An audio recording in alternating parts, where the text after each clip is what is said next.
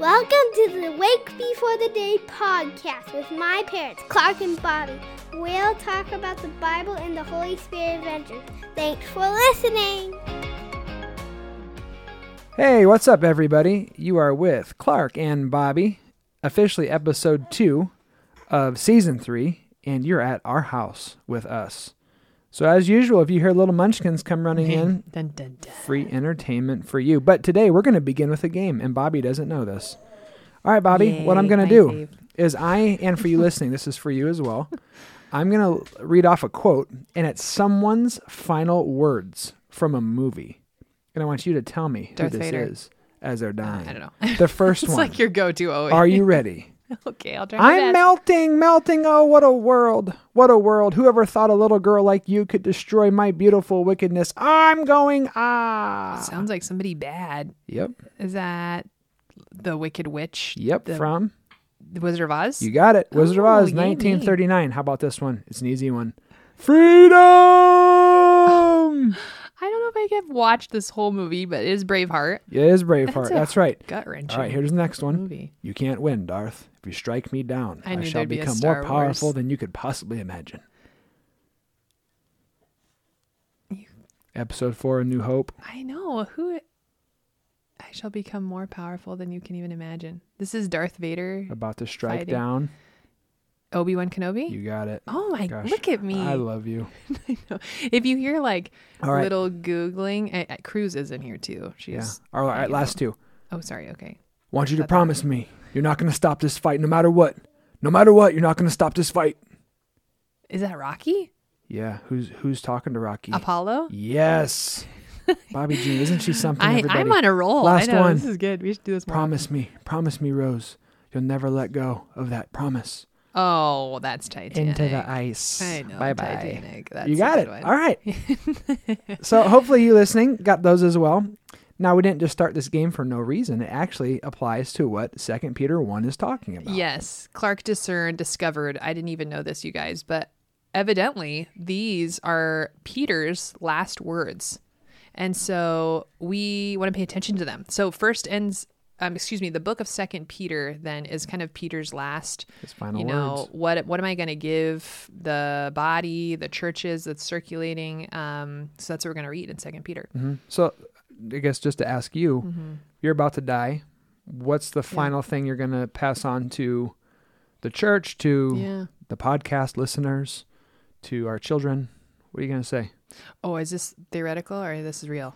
No, That's deep. This is not rhetorical. This is a real question. What would you say? Just Yeah. simply put on the spot. Yeah, I would say, Life's it a all garden. comes down to Dig it. Jesus. No. Okay. See, I'm trying to be serious. Poet And now Joe you go. Dirt. Sorry. The biscuit recipes above. Yeah. Biscuit recipes Do not above give the Aunt microwave. Christina the biscuit recipe. It is mine. That's right. So what would you say? Yeah, it's all the Lord. It all belongs to the Lord. It's all Him. Hmm. Life here, going where I'm going, it all belongs to Him. I belong to Him. You belong to Him. Believe it. I think that's where I would kind of go. What would you? Yeah, I would you say go? live a life of repentance and don't despise the day of small things. Life's a marathon. I feel like you've thought about this before. Are you?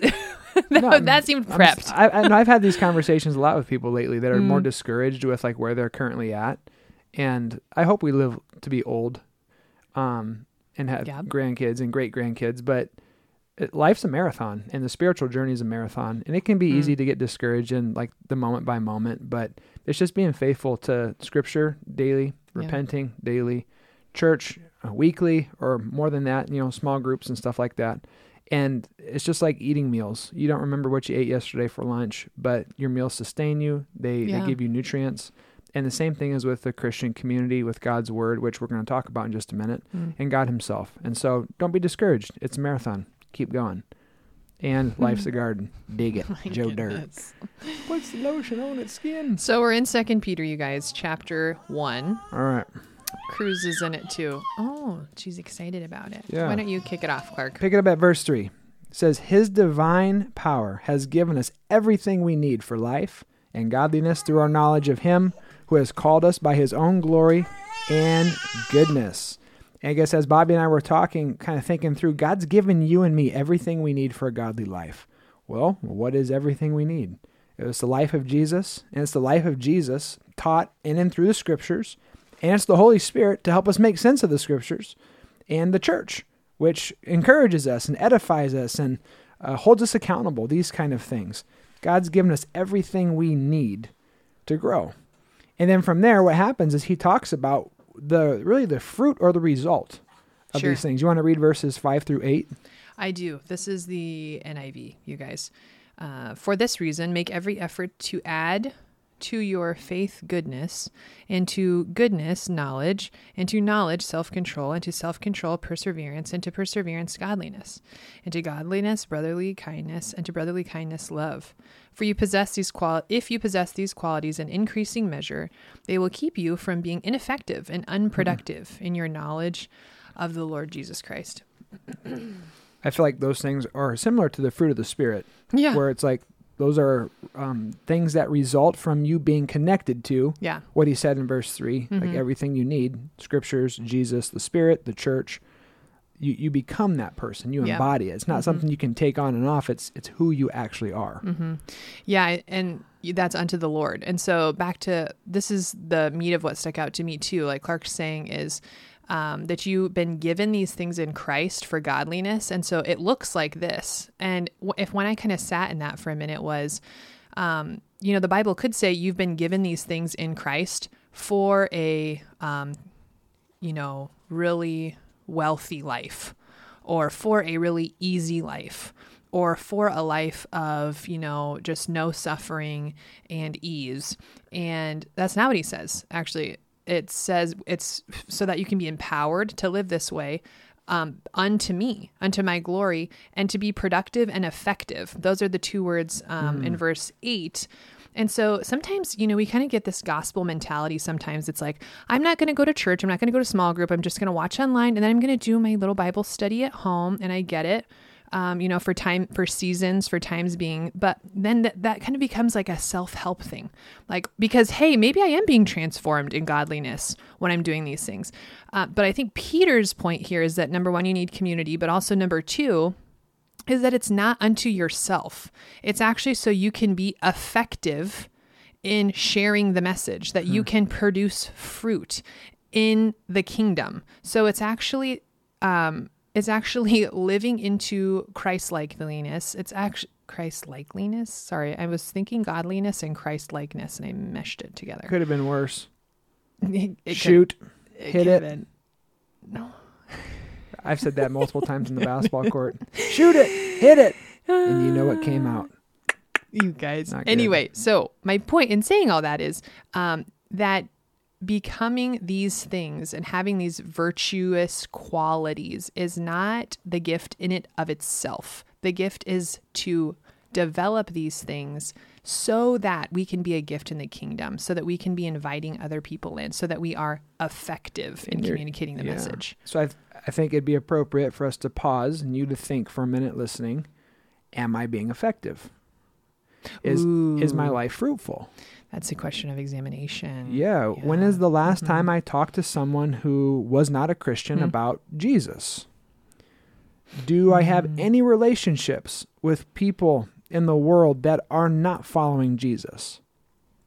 If we can answer these questions quickly, then I think we need to re-examine and go, how fruitful is my life?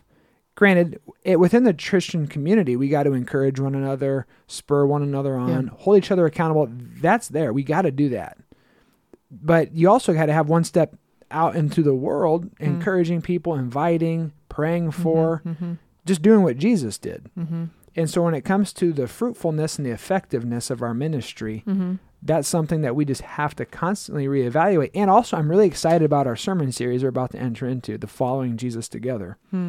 Because we've been talking about it a lot. If you've been around Emmanuel, it's going to be a huge gift to the Christian who's been a Christian forever, because it's going to push you to take the next step deeper. But not only does it encourage us to go deeper, it encourages us to go wider, because it also explains really the basics of following Jesus. What does it mean to be a Christian? What does it mean to be a disciple of Jesus? And so if you've never read the Bible or don't know anything about the Lord, like, this is going to be an awesome opportunity. So I'm really hoping our church steps in here. Yeah, So, indeed. Yeah. Anything else like within those couple of verses, or you want to keep going? I think that was kind of the main thought for me Okay. in the first section there. Okay, Yeah. so within the context of what's happening in Peter here, there are people who are doubting Peter's legitimacy. Thinking like, did Pete really hang out with Jesus? Is this real? Like, why isn't he coming back yet? Like, what's going on? And so when you look at verses 13 and 15, Peter's alluding to, I'm about to die. And also, I'm going to keep telling and retelling the story of God. And I want you to know I'm not making this up. So verse 13, he says, I think it right to refresh your memory as long as I live in the tent of this body, because I know that I'll soon put it aside. As our Lord Jesus Christ has made it clear to me, and I will make every effort to see that after my departure, you will always be able to remember these things, the gospel. And then verse 16, to all those people who are doubting Peter's legitimacy, he's saying, we did not follow cleverly invented stories when we told you about the power and the coming of our Lord Jesus Christ, but we were eyewitnesses of his majesty. And so what he does here is he goes in the next couple of verses to tell the story of the transfiguration. Verses 16 and 17 and 18, when he was up on that holy mountain and Jesus, shined before their very eyes. And that's when Peter jumps in and, hey, Moses, Elijah, it's good that you're here. Glad you're here, guys. Can I build you a tent or a house? Place? Yeah. Like, Father's like, Peter, shut up. I'm doing something here. No, And just be quiet. Said it a lot nicer. But what he's going back to is like that really critical moment where he's saying, this is real. Jesus is real. I'm not making this stuff up. But then what he does from there is he transitions in verse 20 and 21 to talk about how not only did he firsthand have an experience with God, but he also shows them how Jesus fulfills all of the Old Testament prophecies. Right. So there's not just Peter's word, but there's centuries of prophetic word pointing to the person of Christ coming, dying, resurrecting, etc. So do you want to read verses 20 and 21, and that should lead us to the end of the chapter? Sure. Above all, you must understand that no prophecy of Scripture came about by the prophet's own interpretation. For prophecy never had its origin in the will of man, but men spoke from God as they were carried along by the Holy Spirit. There you go.